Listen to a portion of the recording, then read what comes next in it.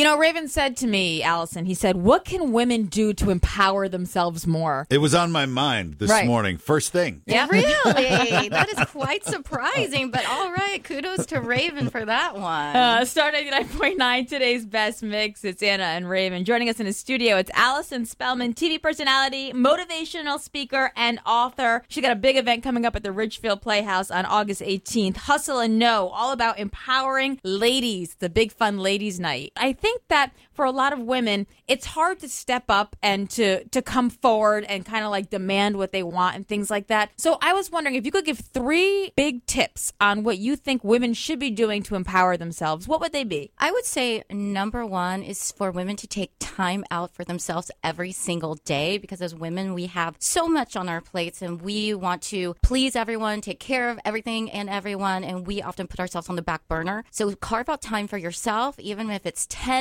minutes just to center yourself. Number 2, I would say commit to a passion, whatever makes you happy. It doesn't mean that you need to change your job, but if it's something that just makes your heart sing, it can be singing, dancing, I don't know, singing in the shower, whatever is going to make you happy, just express that joy. And then number 3, saying no can mean saying yes to yourself, and it's okay to say no. Yeah, that's a tough one because I'm one of those people that I don't like to say no. Like every time somebody asks me to do something, I immediately start trying to think, how am I going to redo my schedule to make this happen, and how can I make this go on? And I think that especially from a multitasking like woman's point of view, is like you never want to disappoint people. I mean, I must interject. You tell me no all day, every day. It's different with you.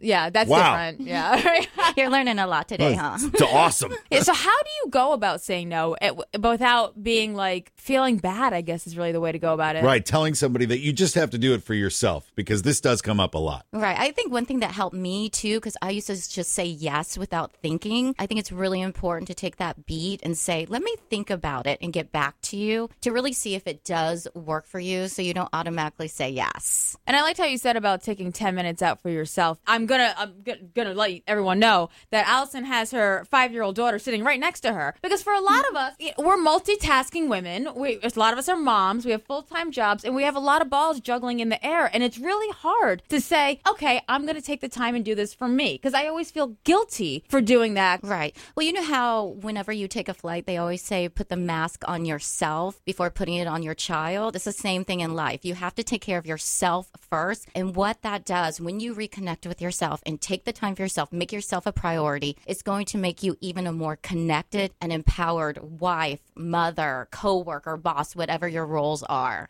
All right, awesome. So now you got this big event coming up at the Ridgefield Playhouse. I know it's like an ultimate ladies' night out on August 18th.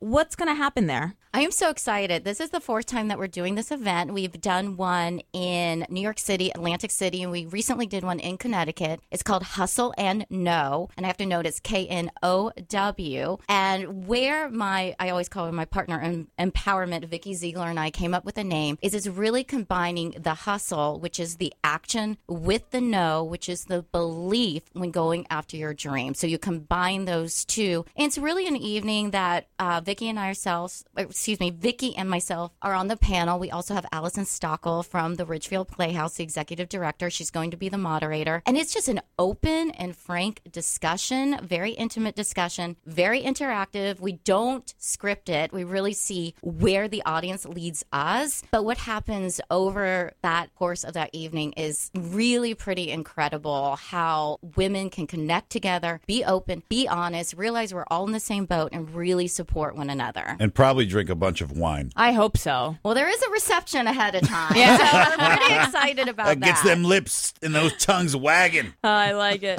If you want more information and you want to get tickets to this event, Allyson, where do people go? You can get tickets at ridgefieldplayhouse.org.